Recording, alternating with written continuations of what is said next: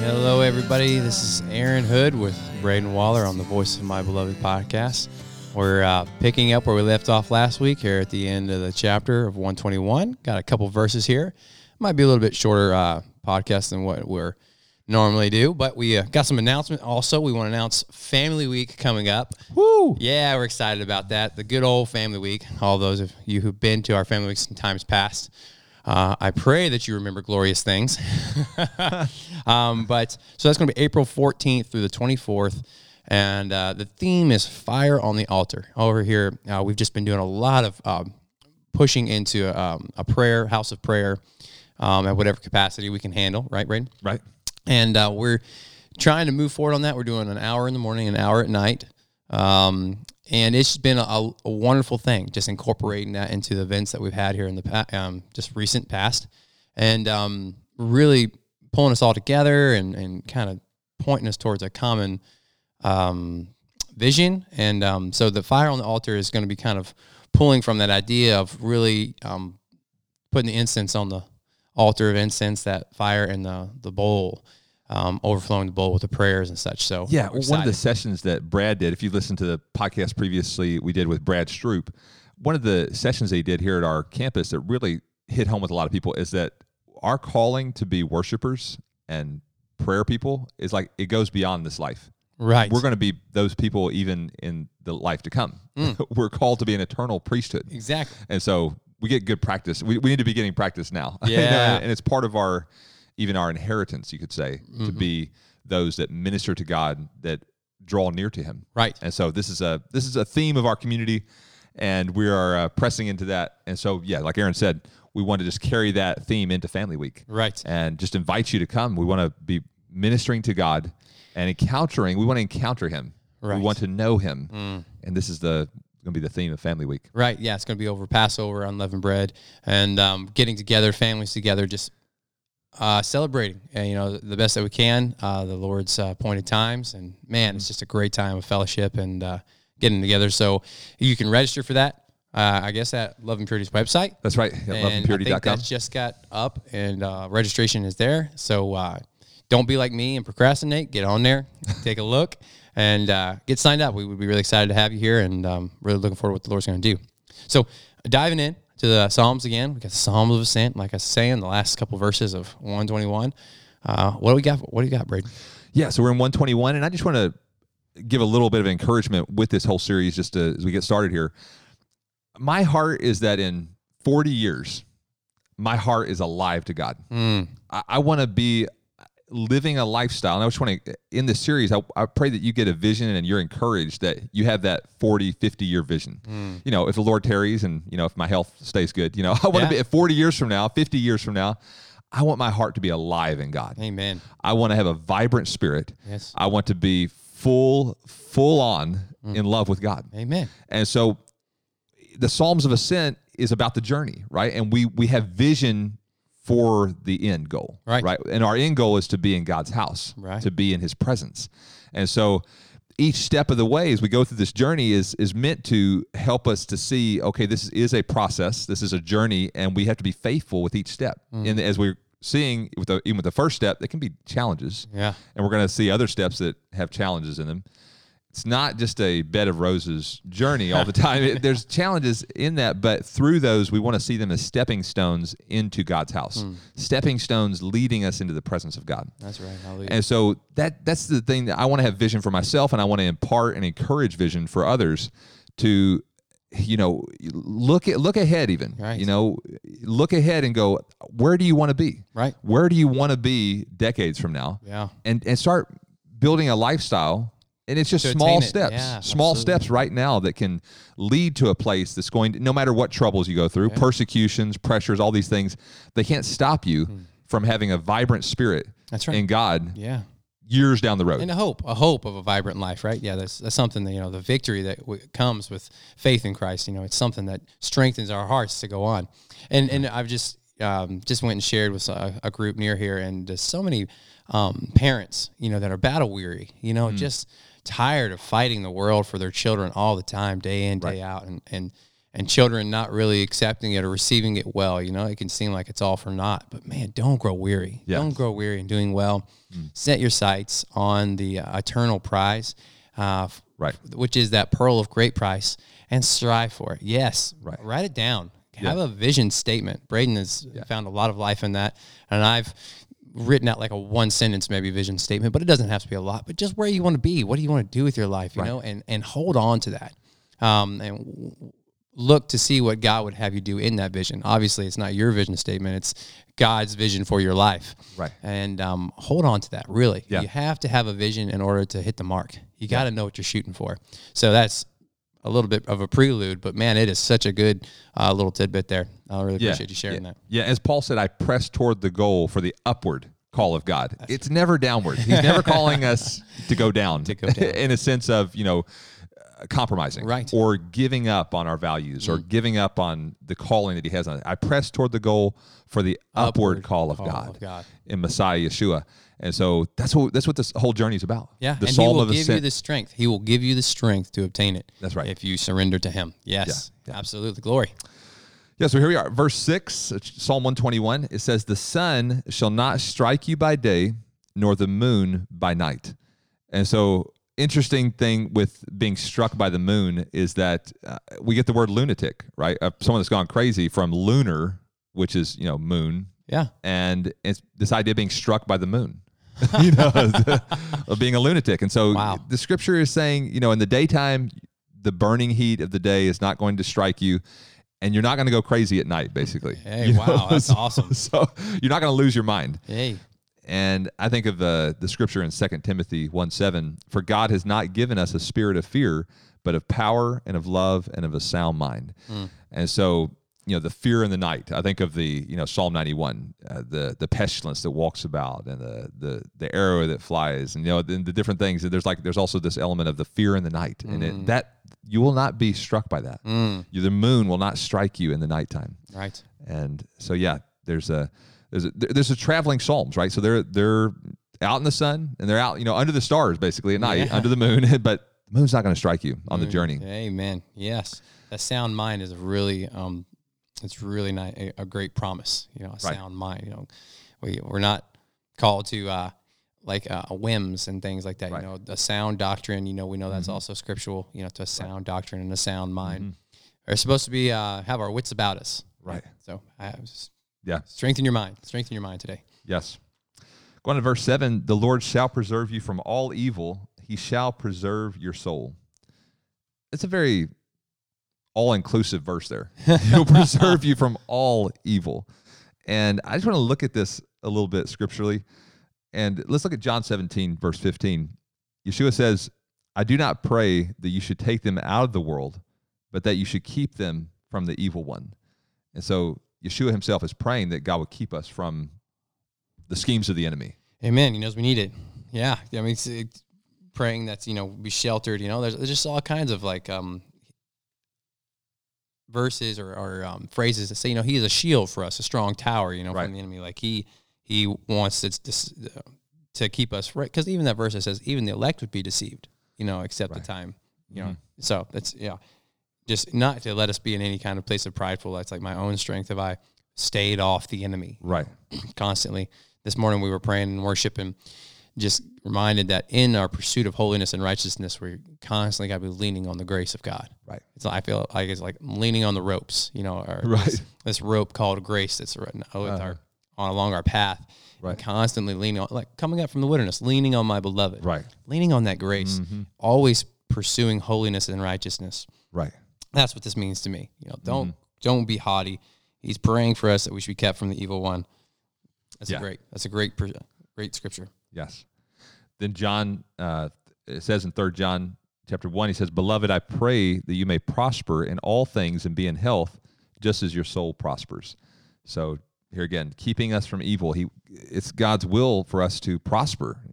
I think of Psalm 1, that whatever he does shall prosper. And God has a different version of that than our world has. But there's a prospering in the spirit, a prospering, but also, as he says, you may be in health. Yeah. I believe God wants us to be strong in our spirits and in our bodies to do his will. Yeah. Now, he leads us in his own path of sanctification, and sometimes there's things we don't understand in that journey. But I believe he wants us to prosper and be in health, even as our souls prosper. Yes. That our souls will prosper and our lives will prosper. Yes. I believe we have to have this kind of faith on the journey of sanctification. That he wants our best. Right. That's his heart towards us, is the best. Right. And always keeping that in mind. That he will keep you from all evil, as the psalm says. Yeah. I'm just thinking about, and there's many times throughout the scripture that in God, you see God's heart for his people Israel, and how even in his times of punishment, or he says, with a little anger, or with a little fury, but when we pray for the peace of Israel, or pray for the peace of Jerusalem, that we know that is his ultimate heart. Even though at times he is angry, and in the same token that he may be angry with us for a moment, right? That's what it says. His anger is but for a moment, but his favor is for life. Right. Like that his heart, always remembering that his heart is to do us good and not evil. Right. That even when it seems like it's not good, what's happening to you, it may not all be good, but it's for his good. And that's something that where faith has to come in, because you can't judge by the side of your eyes. And that's what it says about Yeshua. He says, you're not judged by the side of his eyes, but his eye with fairness for the meek. Right. So that's something to keep in the center of your heart, or in the forefront of your mind. God seeks my good. Right. Because in the end, it will be good. Right. He is going to give you eternal life, and it will all be good. It will be fullness of joy. It will be. Just hold on to that with faith, with full assurance, because that's what it will be. Right. He's promised. He's faithful. Yeah. Amen. I'm thinking of Jacob. I want to just mention Jacob's life here. It says in Genesis 48:16, it says, the angel who has redeemed me from all evil. This is Jacob saying this toward the end of his life. It says, the angel who has redeemed me from all evil. That's a pretty, all-inclusive statement once again. Because this is the end of his life. This is not the beginning of his life. But let's think about it. Jacob, look back on his life a little bit. His brother wanted to kill him at one point. His father-in-law dealt dishonestly with him. His daughter was raped. His son committed adultery. His wife died giving birth to Benjamin. He walked with a limp after wrestling with God. And he still says this at the end of his life, God's redeemed me from all evil. So what a positive outlook on a life that had a lot of struggles. A lot of struggles and evils, yeah. He had a lot of problems. Right. It's that verse that says, it will not cling to me, right? Right. How's that verse go? It says, I will not cling to me. I hate the work of those who fall away. It shall not cling to me. Yeah. So he's just like the evils of the world, the sins of generations will not cling to me. Right. I love that verse. Talking about how I was showing my boys today, just what it means to have something covered. And we were talking about how his blood cleanses us from all unrighteousness. And that's what the blood of Messiah does for us. It keeps the world from being able to cling to us and the sins of the world. And that way we can say that he's redeemed me from all evil. Yeah. And it's not, I think this whole perspective is not allowing our past to define us. Yes. We can be redeemed. Amen. There's redemption. We don't have to allow our past failures or even the past failures of others to define where we are today. That's right. Jacob, I've been redeemed from all evil. Yeah. I just love that. Right. He didn't let any justification in his mind, like, oh, well, they've treated me badly. And so I'm justified in staying here and being a bad person. I'm justified in maybe partaking of this evil or thinking angrily, being angry towards Laban, but because he's done me wrong. Right. And we can all say that Laban had done him wrong. Right. But he didn't allow that to happen. Right. He pushed on. He's like, no, though you were, my God wouldn't let you hurt me. Right. God, my God wouldn't let you hurt me, And yet through that we see, all of the strife that came because he had multiple wives and all these things, and God used that, but he says, my God wouldn't let you hurt me. And that's beautiful. That's a beautiful thing. Right. And I'm thinking of Paul. Paul is such an example of this too. There's not a single negative apostolic prayer. So apostolic prayer would be a prayer that is prayed by the apostles, in the books, the New Testament writings. There's not a single one that's negative. Wow. They're all positive. Every single apostolic prayer is positive. And I'm thinking of this one that Paul prays, the Lord will deliver me from every evil work and preserve me for his heavenly kingdom. Amen. He's boldly declares that the Lord's going to deliver me from every evil work. Wow. And it's we see this quite a bit, in these scriptures, and it's like, wow, to just boldly be able to declare that. And we want to encourage you. You can say that. Yeah. God will deliver me from every evil work. Amen. And preserve me for his heavenly kingdom. And he is. He's preserving you for his heavenly kingdom. Yes. Even when you don't feel very preserved. In this world and in this culture where feelings are so definitive, don't let your feelings define who you are. Right. What you feel in a moment, don't let that define who God is for you. Right. God is faithful. He is the same. Right. Our feelings change, and our perceptions of who he is, change with, regrettably, the sorrows that we face. Right. But he is faithful. Yeah. He is the same. And let's just understand that he isn't changing, that it's our perception of him and who he is. And right. And so when we cling to that he is good, that he longs for us to see good, and he's preserving us for that heavenly kingdom, that's the truth. That's the truth. Right. And don't let the world tell you otherwise, or tell you that your emotions define what truth is. Right. It's not It's not the case. Yeah. And then even going back to Jacob with Psalm 24, this is Jacob, the generation of those who seek him, who seek your face. There's this hunger that Jacob represented, even wrestling with God. Right. He's like, I'm not going to let you go until you bless me. And the Psalm 24 is saying, this is Jacob, the generation of those who seek. So it's like Jacob even personifies this generation that's going to hunger for God. And so, but I see in his life, he went through so many difficulties, so many hard things, but yet through it all, he's hungry for God, and he says at the end, God's redeemed me from all evil. And I believe that's a thing I think we could lay hold of as a generation, to not allow failures of others, our own failures, to keep us from hungering for God and for laying a hold of his purposes for our generation. So keeping in mind, this is a traveling psalm. So they're traveling up and down the mountains, getting to Jerusalem, and they're going in and out of cities, in and out of camps. And this psalm is a traveling psalm, really. God's going to preserve you as you go out, as you come in, from this time forth, even forevermore. And I want to look at the scripture verse in Deuteronomy 28:6. It says, blessed shall you be when you come in, and blessed shall you be when you go out. This is one of the blessings of diligently obeying the voice of God, that you'll be blessed as you go out and you come in, and you're traveling. And there's some other applications we're going to look at as well.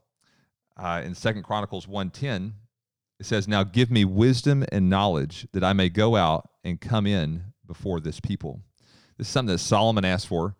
He's asking God for wisdom. So I'm out in front of the people sometimes, but then I'm going into my palace at other times.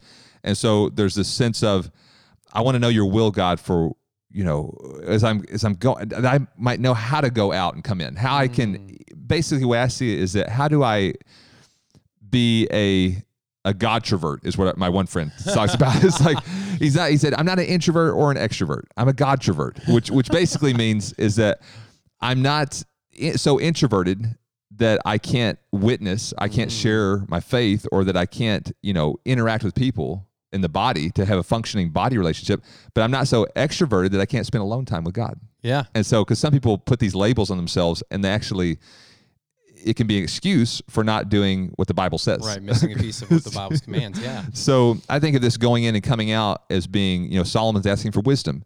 And I think, just as a encouragement for all of you, whether you tend to be an introvert or tend to be an extrovert, ask God for wisdom in your going out and your coming in. There is a time to be alone.